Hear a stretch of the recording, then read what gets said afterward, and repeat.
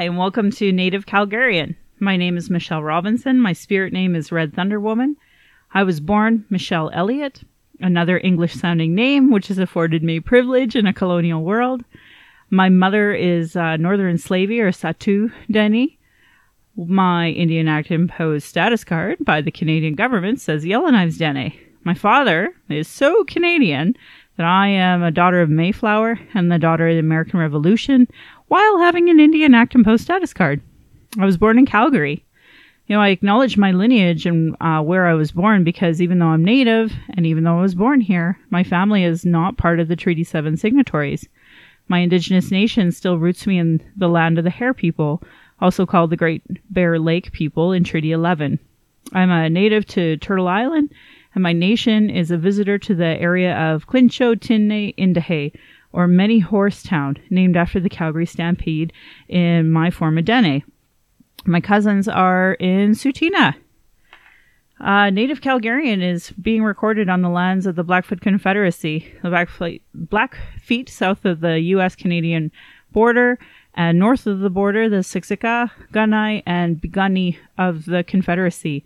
The lands are also on Treaty 7, signed in 1877, with signatories that include the Blackfoot Confederacy, the Stoney Nakoda, Wesley Chiniki Bearspaw Nations, and Tsuut'ina Nation. We acknowledge all Indigenous, Métis, Inuit, and other nations from across Turtle Island as the keepers of this land, so that many come to live, work, and volunteer in the area that I live. Any mistakes or misinterpretations will be on me. I encourage questions so that it can be cleared up as soon as possible. I do not speak on behalf of all Indigenous, but I can share what I think I know as I walk down the red road. If you like what you're hearing, I encourage you to check out our Patreon account and pledge and support. Kenna and Matt signed up immediately when I announced that I was doing this, and I want to thank now Sharon, Diana, and Judy for also signing up this week. If you have any questions, nativeyyc@gmail.com, and I will try to answer them. So, a lot has happened since I did my intro from last time. And this is really exciting for me because this is why I started the podcast. I really just want to talk about things that are exciting to me. And I hope are exciting to you too.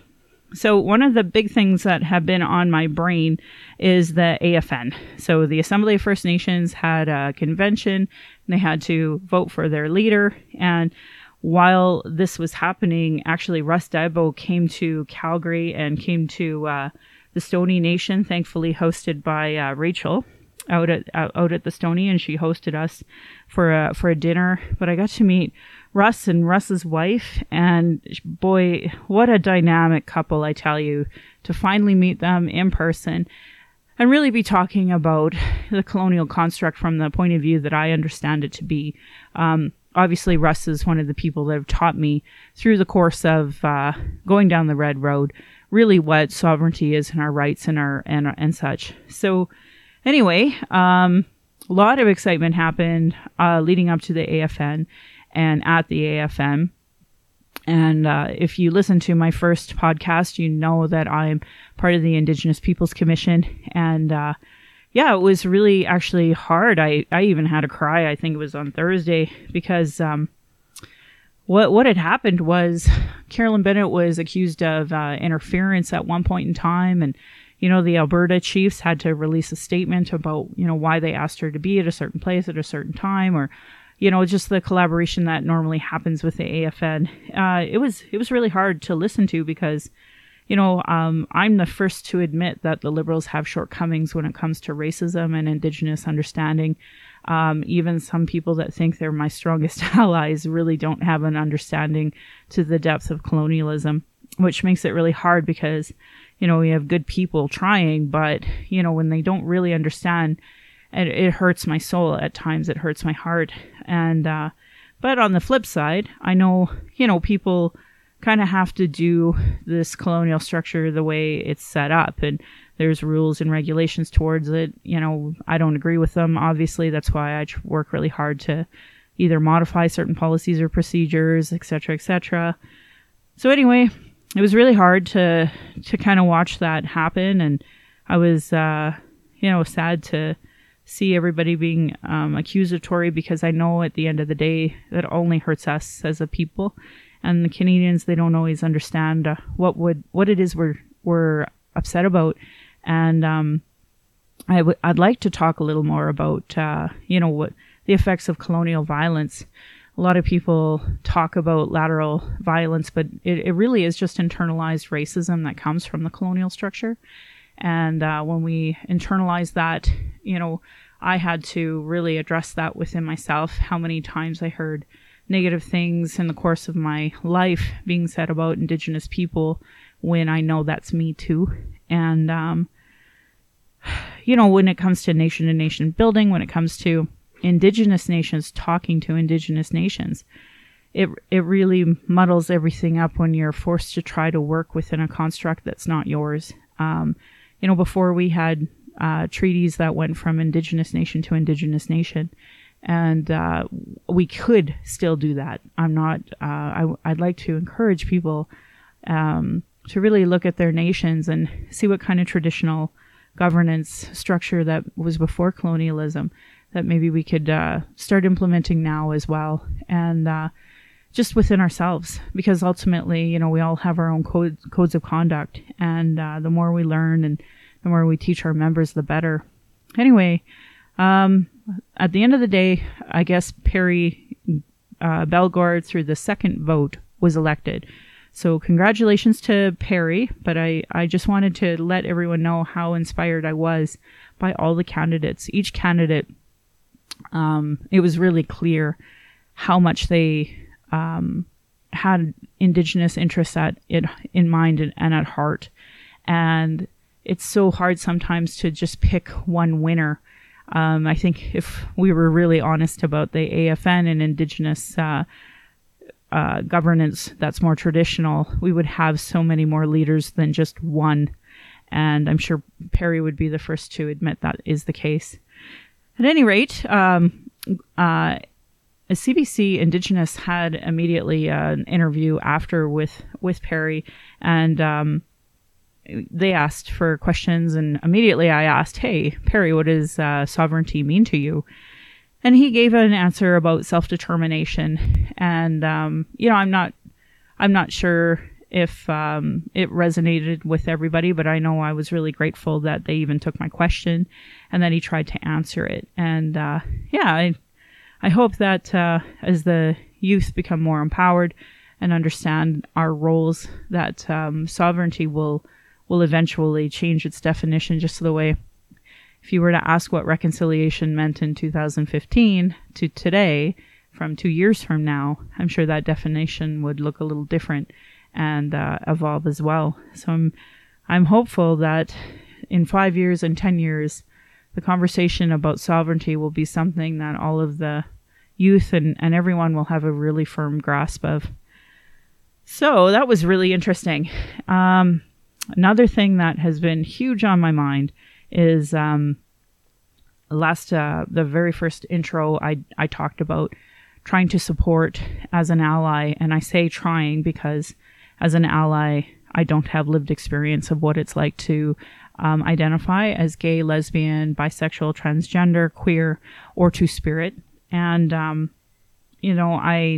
I recognize that, but I do know what it's like to look at those issues with an Indigenous lens, because, even within my own family, we have, cousins that identify as transgender, and the Catholic belief system really, really challenging our family on that in a lot of ways.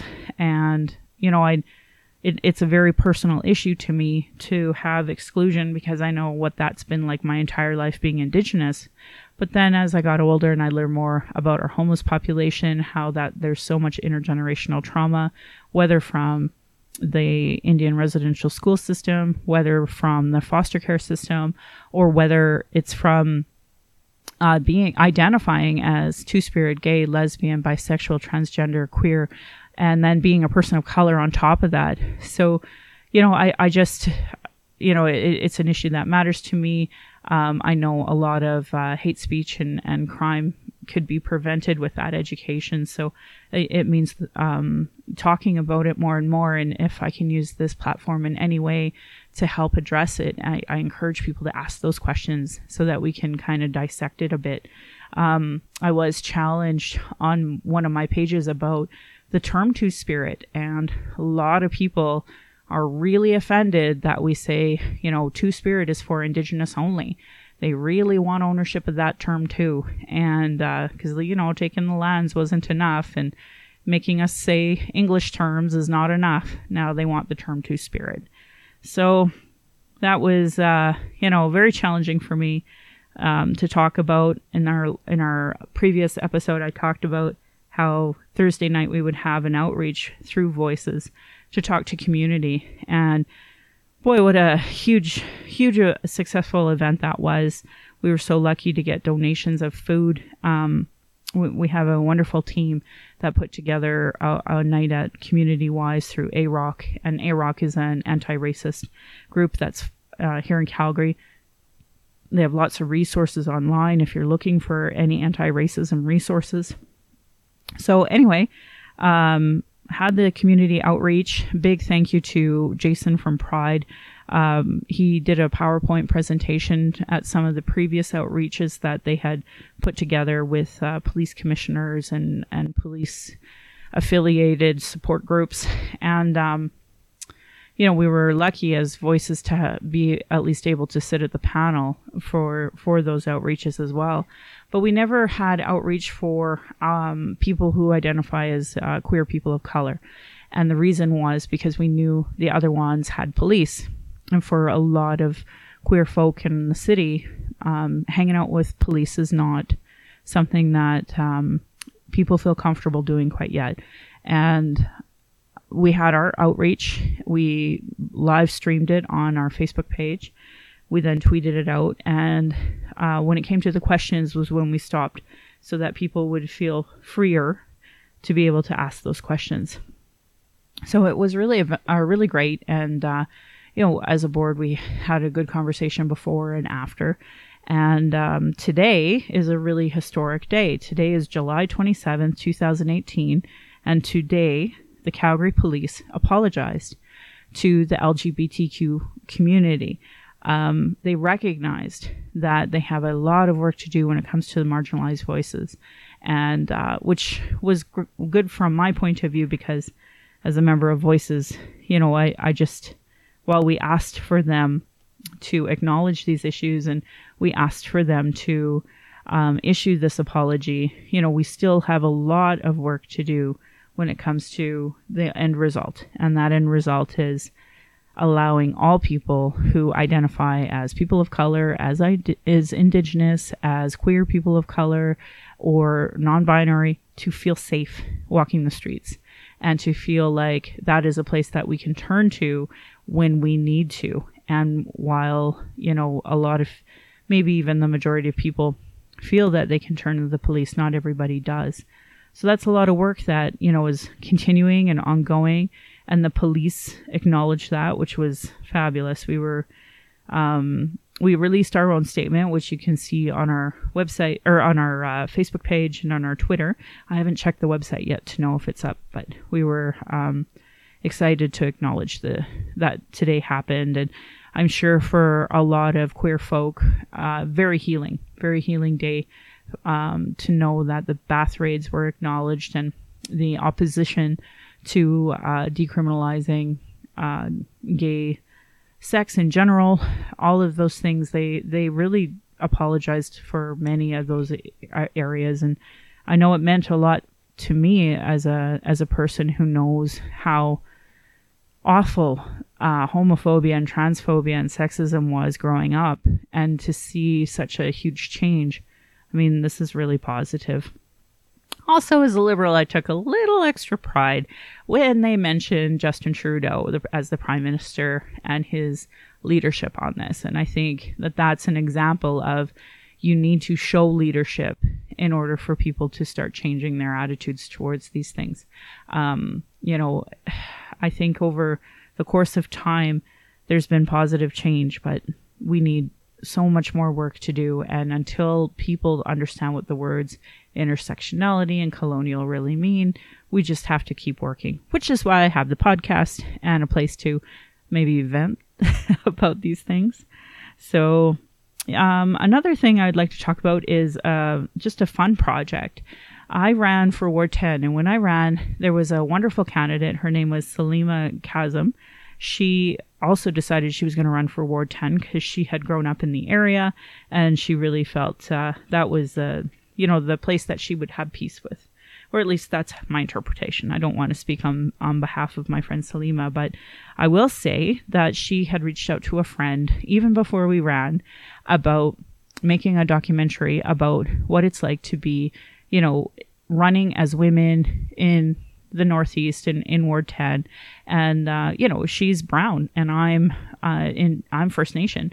So for us to be running in the same area, it was also a big deal. Here's two women of color that are choosing to run. And anyway, this documentary is going out for crowdfunding. When I have the link, I'll put it up there. But if you look for Run Like a Girl documentary, you'll see that we have a Facebook and Twitter already set up. So I will put together those links for you, and so that you can click on them and make it accessible. Another big thing that's happening here is today, Jordan Peterson is here. Now, apparently, one of the companies brought him in to speak, and I'm already seeing pictures of like Danielle Smith and some top conservatives going. I didn't see a whole lot of diversity or people of color in that crowd, but I sure seen a lot of people that were excited for him to come. I guess it was a sold out show. Now, I found myself in a bit of controversy by penning in collaboration with other groups, adding my name about, objecting to the idea of him coming here. And it's a funny thing because I'm all for freedom of speech, but my interpretation of freedom of speech is apparently very different than others. Freedom of speech allows me to speak up and speak out against government and policies that the government are imposing or have in their already existing structure. And, when it comes to deciding, I guess, who's trans, who can be trans and who can be they and them, and what social justice warrior is, and whatever name calling that is also associated with freedom of speech. I think that comes with some extreme responsibility. So we're going to get a little more into that now, putting that person aside. One of the things I was lucky enough to do this week was go to the Calgary Communities Against Sexual Abuse seminars. There was a 3-hour seminar, and they talked about sexual assault and responding to disclosures. And just to talk more about that in general, I think we all know the importance of first aid, and truly this is also like a one of those first aid goes to where that I think everyone should have this education. I wish it was in our public schooling education, but since it's not, I really encourage parents and just all people to know some of these techniques so that way you have an idea how to help people when you're in that moment of vulnerability.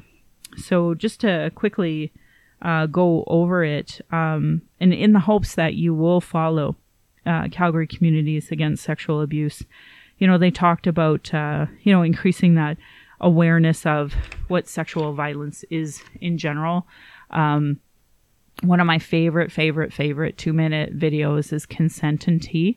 And the original one was done out of Thames. So it has a strong British accent, and it's worth watching for that reason alone. Anyway, the one they showed us was American. And you got to be careful with the American one because they have ones that have swearing. This one had no swearing, thank goodness. So we watched that and then really did a long conversation of what consent means, because I think even growing up for me, we did not talk about what consent is at all. Then we went over some of the Criminal Code of Canada, section 271 to 273 about the levels of what sexual abuse is according to the law. And then we talked a bit about the age of consent, because, even for me, I knew that Stephen Harper had changed the law, and so it was just good to have it in front of me about what that means. And then we went over a video, and the video was called "The Undetected Rapist." And I believe that if you can purchase it and go over it if you want to, if you have an organization, that it would be a good idea. It was originally created to train judges, and it really, it has a man who you would probably, describe as a college jock, and you basically talking about date rape and not really him caring about it being rape, just what it is that that looks like to him. And he uses terms like, prey and target, and, getting them drunk, and targeting naive ones, and having designated rooms. It's really gross, actually. But see, what's even grosser is when they have people who have watched him kind of sit down in groups. They had a female group and a male group, and they sat down and they talked about it. And there were some people that were just, Dr. Jekyll and Mr. Hyde. When they were around only men, the things that they would say, but when they were then later in a group of men and women, before it was victim blaming, then it was different when women were present. So it was, it was really interesting to watch even the group dynamic, and we talked a bit about that.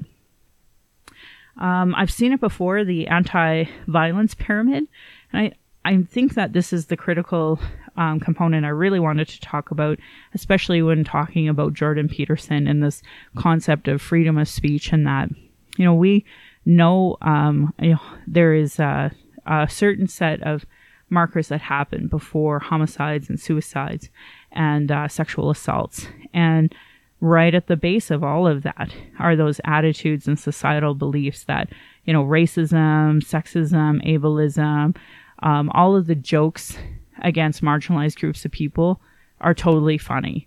And depending on who laughs with you, depends on how much further up the ladder you go of saying, verbal things that are awful and derogatory and gross to people, and then all the way up to sexual assault and further. So, I just think it's really important that we understand, if we truly care about preventing violence, that there is a component of education, and discriminating against someone's identity is key to preventing violent crime. So I have no problem with freedom of speech against the government, but when you have freedom of speech in general, there is a lot of responsibility to it, and especially if you think making jokes at somebody else's identity is funny. So that's kind of my main point that I wanted to get out there, and I hope that people will listen to that. And if you have more questions about that, don't hesitate to send me an email, nativeyyc@gmail.com. So some of the bigger takeaways about supporting disclosure is that, to be really honest and vulnerable as well, using really neutral language, self-identify, use I languages, be aware of your own biases, avoid prying, leading, judgmental questions, observe body language. So if you are asking a question that you think isn't leading, but you can tell that's really shut down that person, then that's a good moment to really self-reflect, apologize, be maybe transparent.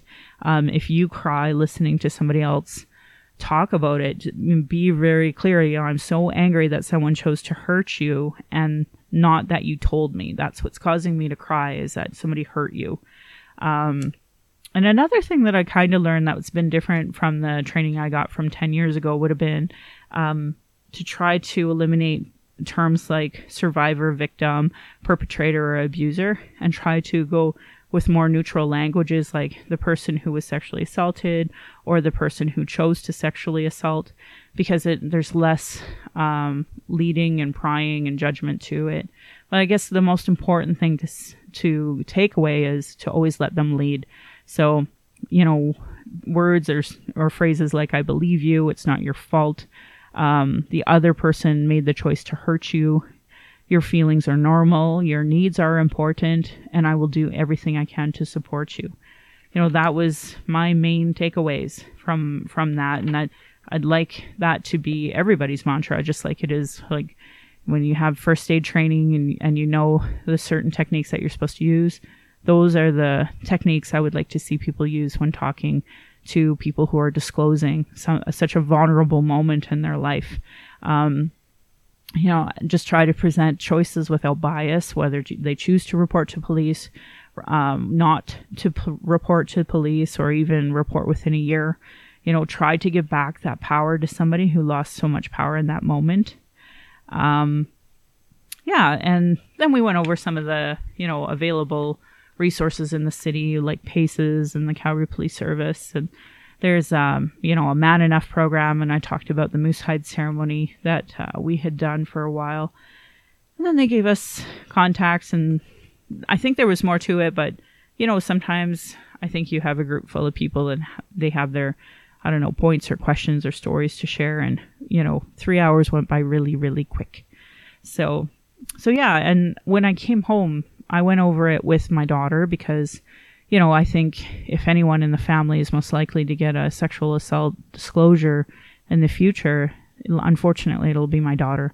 Unfortunately, my daughter's becoming a teenager, and I think that everyone should be armed with this, boys included. I think, we really underestimate that. And we talked a little bit about, there's a TV show called 13 Reasons Why that talked about suicide and, the community's response to that suicide. And, it's also its own drama. So it has its own storyline and such that is probably quite ridiculous to a lot of people. But regardless, we talked about consent, and, there's a character that plays Reggie in Riverdale, and he also played in this one. And, he always used consent and such. And I think that was the big takeaway that we talked about is consent, even during, a yes right now doesn't mean a yes right later, and just to always be checking in and such with your partner.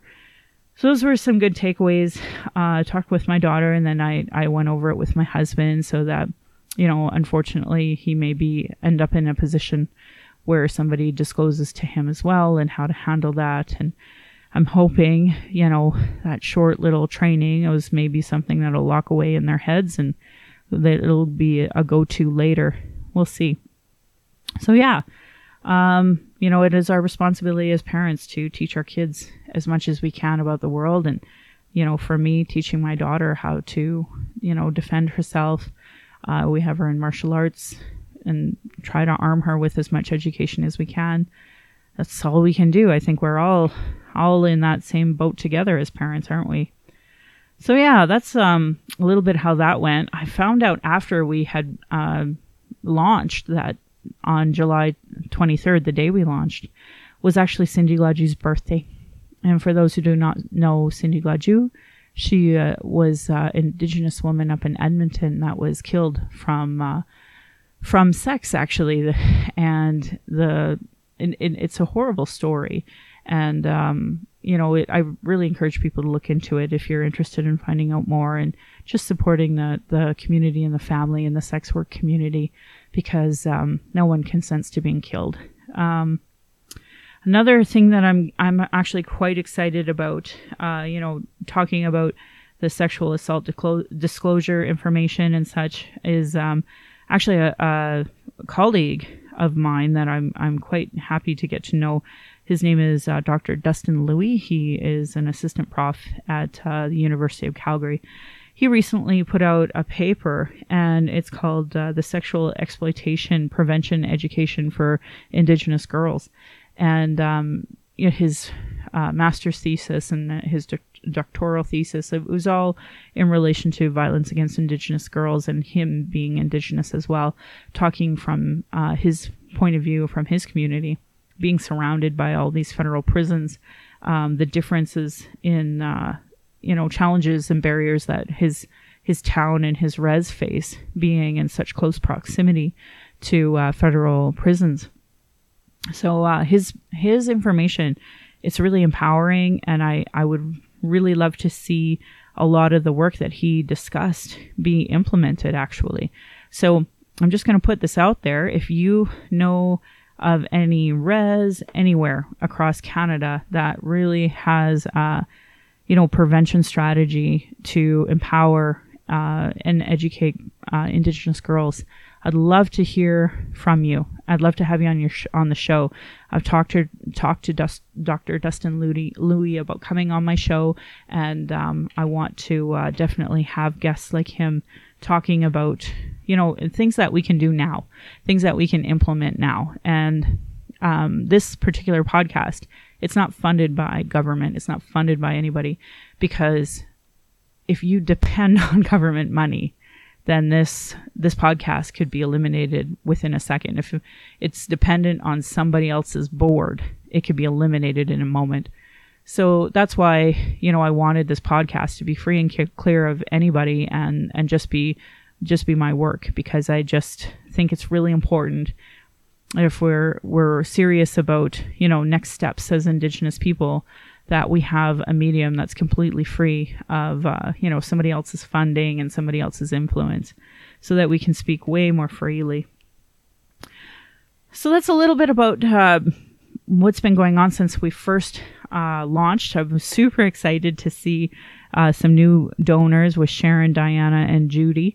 I encourage people to email me at nativeyyc@gmail.com with any comments or questions that you might have. And I'm just waiting for my friend from Cambridge Bay, my friend from Nunavut, that's coming in to stay with us for a week. So I'm hoping to have him on the show and talk a little bit about the wonderful things that are in Treaty 7 that we can go visit here in the next few days. So with that, I want to thank my husband, Darcy, for helping me with this podcast and launching this podcast. And I guess we'll talk next week. Thank you so much for listening. nativeyyc@gmail.com and Patreon account. Thank you. This is Native Calgarian.